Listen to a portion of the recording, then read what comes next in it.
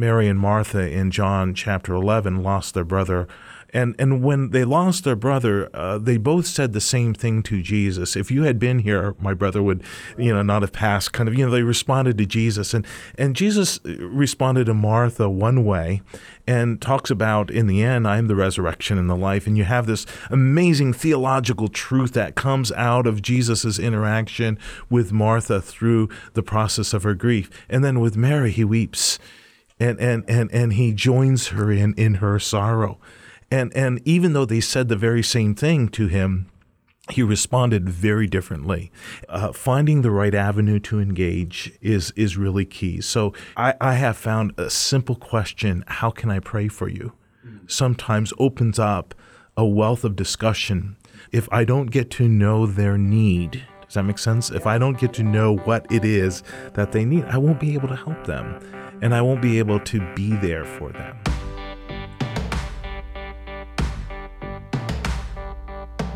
You're listening to the Cairn 10 podcast, where we bring our alumni back inside Cairn University in just 10 minutes. Well, if you've listened to the podcast at all recently, you know that we have been trying to bring to you some of the expert resources that we have here in our faculty and staff. And so today we bring you actually an extended episode with one of these individuals who serves on the faculty here. Today we're going to link together these two podcasts. Recently we've been doing these in two separate sections, but we're going to jam them together today to give you a full amount of content, commercial-free and uninterrupted in our process here, and we're really excited to bring you our guest today.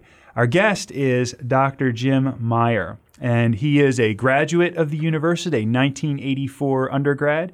He's earned several degrees from Cairn University. He has his educational doctorate in pastoral and community counseling. He also is part of a 3-generation span of alumni. Yes. He has relatives. Your parents went here? My father. Yeah. Okay. Yeah. Father and several of his children have attended here as well. So we love those 3 multi-generational groups. Jim teaches full-time at Cairn and pastors part-time at Pocono Evangelical Free Church in Tannersville, Pennsylvania. He also offers biblical counseling, discipleship, consulting, and coaching to pastors and missionaries through a ministry called Discipleship Counseling Resources. And Jim and his wife, Kathy, live near Martins Creek, Pennsylvania, and they have 9 grandchildren. 10 coming. 10 coming. Number 10's coming, yeah. Fantastic. Yeah. So it's great to have you here today with us, Jim. Thanks for joining us on the podcast. Thank you, Nate. Yeah, very good to be here. I'm really excited about this, and we've been talking about this a little bit and thinking about this for a while as well.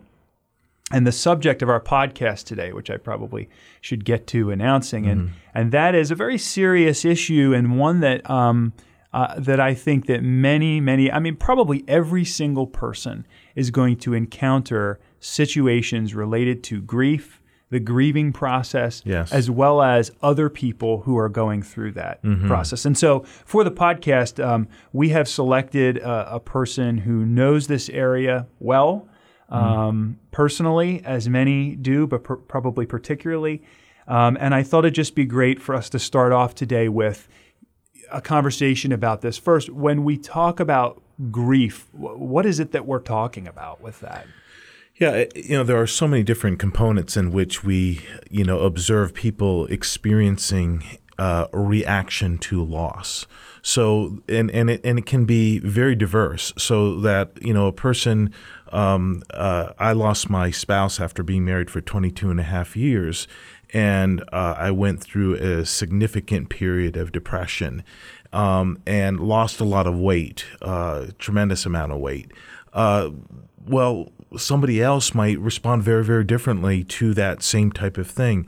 4 years ago, I lost my dad. We had a very deep, intimate relationship with each other, and we had started the church together that I currently also pastor part-time. And, that loss had a very, very different impact upon me. And so even individuals who experience grief may experience very, very differently grief and the loss one way in regard to it one circumstance, and then a different way in another circumstance. So it really requires us to be in tune to what is going on when somebody has experienced a loss. And some people look at grief more in the context of somebody passing away.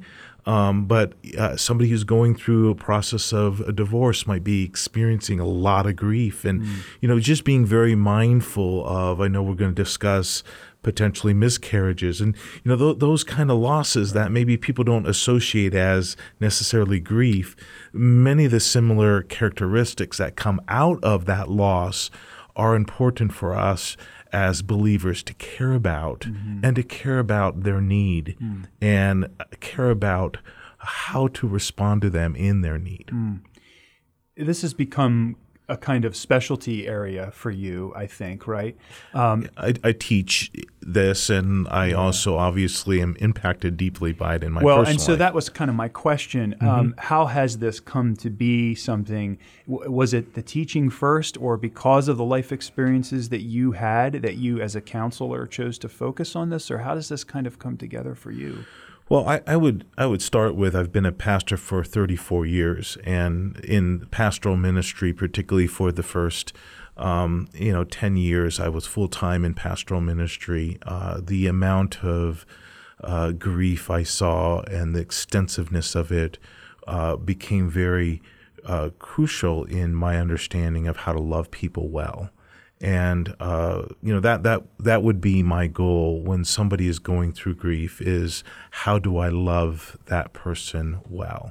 And so yes, my personal experiences maybe have changed how I counsel people going through grief, but I would go back all the way, even beyond 34 years, but being in ministry way back then, realizing that this is an important issue, and whether it's at a funeral and you're ministering to the family, or whether it's bumping into them at church or at the grocery store or wherever it might be, just kind of knowing that God has called me to love them through their loss. That's good. And so maybe we'll eventually kind of circle back to some of the more general kind of philosophical aspects. But we did talk about, I really wanted this to be practical. Yes. And that's kind of the genesis of even this idea for this podcast. So we're going to move through a couple of situations here. And we tried to select ones that we thought just would be, it's almost inevitable that someone is going to encounter a person who is struggling and grieving due to one of these situations. Not everybody will experience one of these situations of miscarriage, but we just thought that'd be a really common example. And we talked about kind of three almost aspects, and we don't have to go in order, but really down to the basic nuts and bolts. What do you say the first time you see a person who is experiencing grief from this particular thing? What should you offer to do or not do, or kind of say or not say? And then we want to kind of follow up with what's 6 months later? What do you do? And so the first thing we talked about is a person who's had a miscarriage, which is a very common thing. And so can you talk us through that first encounter, knowing what to say, wanting to be supportive? How should a person think through that? Yeah, since our discussion on this, you can look at it multiple different ways, Nate. And since we discussed this, one of the things that in my thinking about this that I wanted to first of all say is there is no right answer. There is no right cliche. There's no right. I had a feeling you'd say that. It's complicated, right? And there's a lot of do not do out there. That you're going to see a theme on that in a lot of contexts where people say, this really impacted me negatively. But some of the do not do's that people did with me really opened up a door. What I think is most important is to understand that to have any kind of real ministry and ability to love that person, you have to engage that person. And so we need to be very, very mindful of when somebody's experienced a miscarriage, they've experienced a significant loss, and they may grieve in a way where they don't want anyone to know. Somebody who's lost a child through miscarriage early on in the pregnancy may not want anyone to know. And I have, as a pastor, counseled people through that process. But it didn't mean that the grief wasn't just as great or as significant.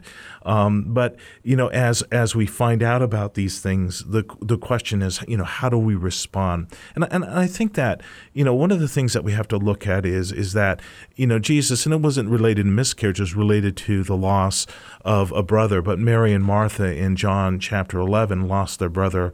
And when they lost their brother, they both said the same thing to Jesus. If you had been here, my brother would, not have passed. Kind of, they responded to Jesus, and Jesus responded to Martha one way, and talks about in the end, I am the resurrection and the life. And you have this amazing theological truth that comes out of Jesus's interaction with Martha through the process of her grief, and then with Mary, he weeps, and he joins her in her sorrow.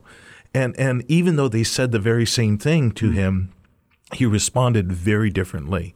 And I think particularly with somebody who's gone through a miscarriage, we need to really wrestle with what do they need, and that means engaging.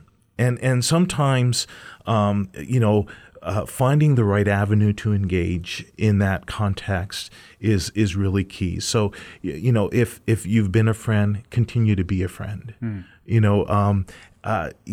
I have found a simple question, how can I pray for you? Sometimes opens up a wealth of discussion. But I never ask that question, Nate, without really caring about praying for that person. Right. So the intention has to be there, and you have to prepare your heart. You have to pray. That's right. And then you have to, you have to follow that up. And so, something as simple as a question like that. And I will say this, and we'll later on maybe get into it. Okay. Watch out for questions too. Someone can feel interrogated. So, if you become, a lot of times it's really kind of having a sympathetic ear that is important. But again, coming back to what I initially said, there's no right answer. Miscarriages are particularly difficult for different people in different ways. And so if I don't get to know their need, does that make sense? Yeah. If I don't get to know what it is that they need, I won't be able to help them. Right. And I won't be able to be there for them. All right, so I'm going to press you a little bit here. Sure, Dr. absolutely. So for the average Joe or Jane on the street, but you have a friend, and they've gone through this, and you're talking to them the first time. Do you start with kind of the traditional, I'm so sorry to hear about what has happened, or the, I can't imagine what you're going through? And I know that almost sounds sort of so horrible of me to say, like these cliches, but they're kind of openers to sort of acknowledge this thing that has happened. So is there a way to think about even that, how you first begin engaging that person? Yeah, absolutely. That's very fair. And one of the things that, you want to look at is and I've done a significant amount of reading on grief, and I've done a lot of work with people who've gone through miscarriage. So, but what you want to do is you want to understand that part of engaging is involving sharing your sympathy and sharing your concern, and maybe even more than sympathy, the empathy that you have. And so the theme of thought that not only I read out there, but you would see on a consistent basis, is expressing from your heart that you're sorry to hear of their loss, or you feel something. Yeah. So there's this kind of emotional connection that can go just beyond even sympathy to kind of demonstrating some empathy there. Right. And I think that that's important. And how you do that is related to not only the person and what they're going through, but your personality too. So you don't want to cliche it. You want to be you, but you want to express that empathetic, sympathetic, I'm really impacted by your loss. Right. And I think that finding a way to do that is important. And some people do that through even, writing a note. Some people do that through seeing him in church and going over and just saying, I've been thinking about you and praying for you. I've been very impacted by your loss. I know that a miscarriage can be very significant, and then maybe asking, how can I pray for you? Yeah, yeah, that's great. And I think what I hear from what you're saying, that's really helpful, is it's less about the specific words and more about the attitude with which you come to that person. Absolutely. That if there is real sympathy there, that's the key thing. Is there real sympathy? And then you're expressing that. And kind of how you do that is less significant. It's more about the sympathy that you feel and being sure to express that. Yeah, and that often leads us to kind of that empathetic coming alongside. Right. And I think that's ultimately what biblically how we would love somebody is we come alongside them, whatever that looks like, whatever the need might be. Now, does this? So we've talked about someone in a miscarriage situation, which has its particular aspects. So if we shifted to, if we could, to somebody's lost somebody close to them, right. And in this case, we're going to talk about you have known that person whom they have lost, or perhaps the two of them, if they were a couple together or what have you. Does that impact any of these aspects in terms of first contact, or even if you want to address, the later period, the 6 months later period for either of these situations, or just for the one? Well, I think that 6 months later and initial have different components that need to be worked out, and there's probably not enough time for us to get through all the details on that. Yeah. But just being a good friend means that you be there. And sometimes even good friends like Job's friends who were there don't always say the right things and don't always do the right things. So you need to go beyond that. But again, I'm going to reemphasize, you cannot be a friend and you cannot love if you aren't engaging. And so that becomes the issue. I think of in the context of true religion in James, where it talks about visiting the widow and the orphan. And again, don't show up at somebody after they just don't show up. Randomly. Set that up randomly. You need to be aware that could be very traumatic for them, for somebody to just show up on their doorstep if they have no connection to that person. Correct. Yeah. But there is a context in which a lot of people showed up properly after my wife passed away and just were there. Even the president of the university at that time, Dr. Babb, came and really ministered to me and my family at that moment. And Dr. Black, who was the chair of the counseling program, was there with a number of the faculty, and they loved me well. So that was an appropriate time for them to just come, and they just came and were there, and they were friends, and I appreciated it. But the point I'm trying to make is that, to visit means that you have to be in connection to see the need. And I think that's the intention of the scripture there, is that you have to get involved. And if you don't get involved, you're not going to be able to come back to really loving and being community for that person in the midst of their need.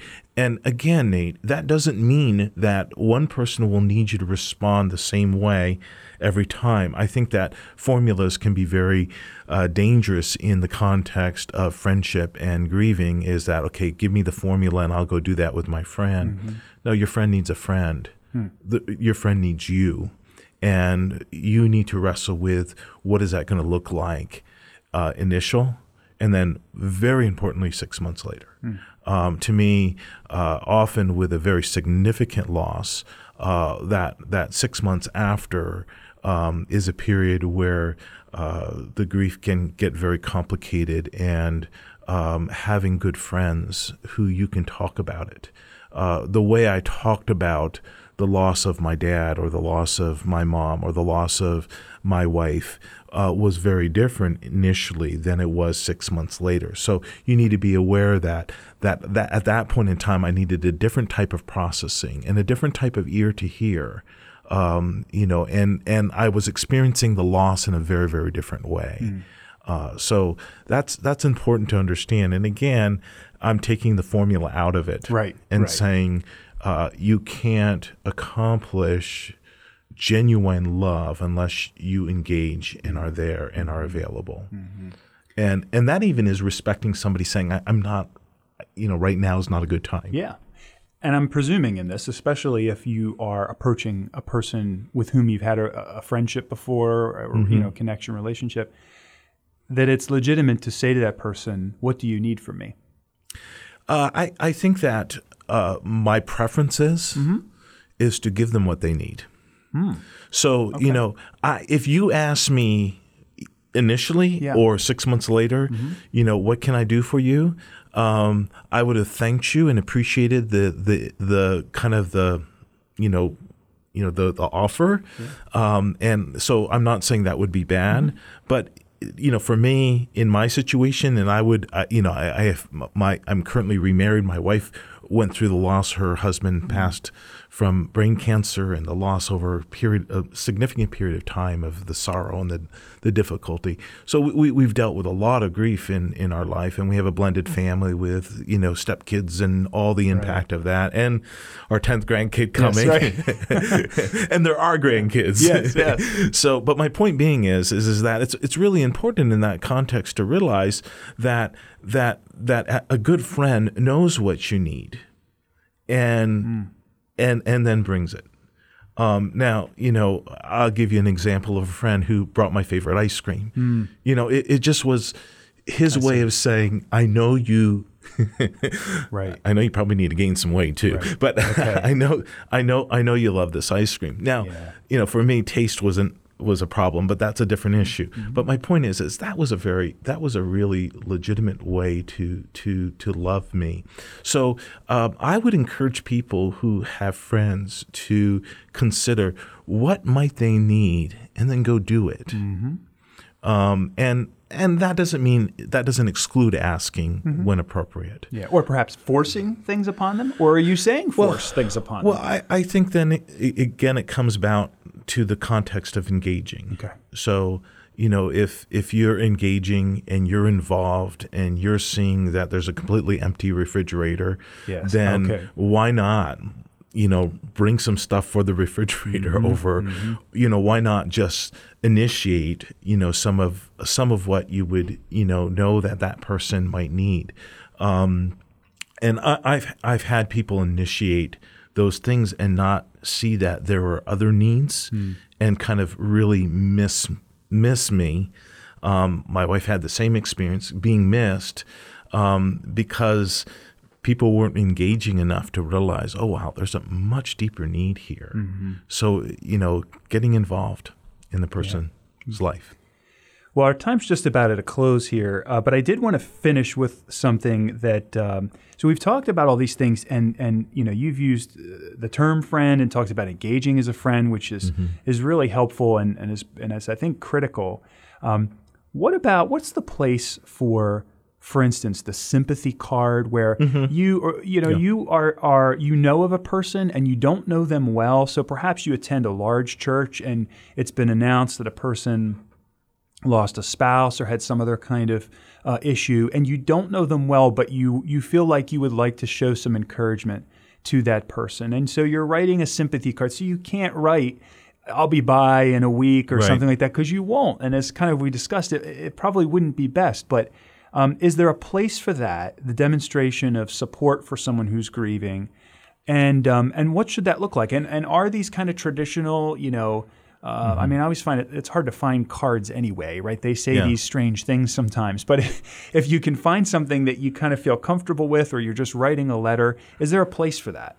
Well, first of all, absolutely.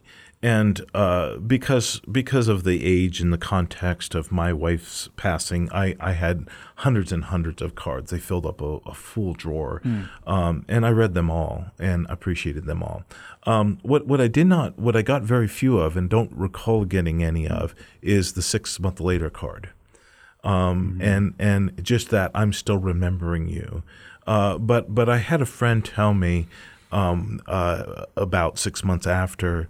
I just want you to know I'm praying for you every day. And that had a huge impact upon me. So it's even that 6 months later or 3 months later, I'm still praying for you and thinking of you can be very, very meaningful. But yes, I think that there is, first of all, I think that there's a very meaningful place to write that card. I think it's a way of saying I'm grieving with you in your loss. What to put in there? I think that's a whole nother question that that maybe you wrestle with, how to put a little bit of yourself in there, and so that it's not just the trite, normal, sayings that everyone has, that the card already has, right? But just some thoughts, and maybe it is that you have spent some time praying for that person, and you articulate how you are praying for them. Yeah. Jim, thanks for taking the time to talk today. Absolutely. Can I give a couple resources? Absolutely. Go for it. 2 resources that I would encourage people who are going through the grieving process to consider is GriefShare, and Stephen's Ministry also has booklets and a lot of work there on grieving. So there are many sources out there, but GriefShare really works through grief groups and is very effective for some people. And also the Stephen's Ministry. And you can go on griefshare.org or stephensministry.org and see that. And I encourage people to do that. Go find some good Christian resources. Maybe even send those booklets out. They're over a course of time, they're 4 different booklets you can send out to them. So that would be a great way to also help. That's great. Well, I hope this time with Dr. Meyer has been beneficial for you. I know that I've learned a lot just from our conversations here. It's been really, really helpful. We've posted below the podcast some of the suggested resources which Jim has mentioned, and some of the links for those for you to check out to further your understanding of these issues. And I'd encourage you to do that if you want to learn more about this. While you're at the website, I'd also ask you to consider clicking the Give button and making a gift to the university to support our work, and specifically the Cairn Fund, which provides assistance to our students in their pursuit of a biblical education under professors like Jim, whom you've heard from here today. Thanks for listening.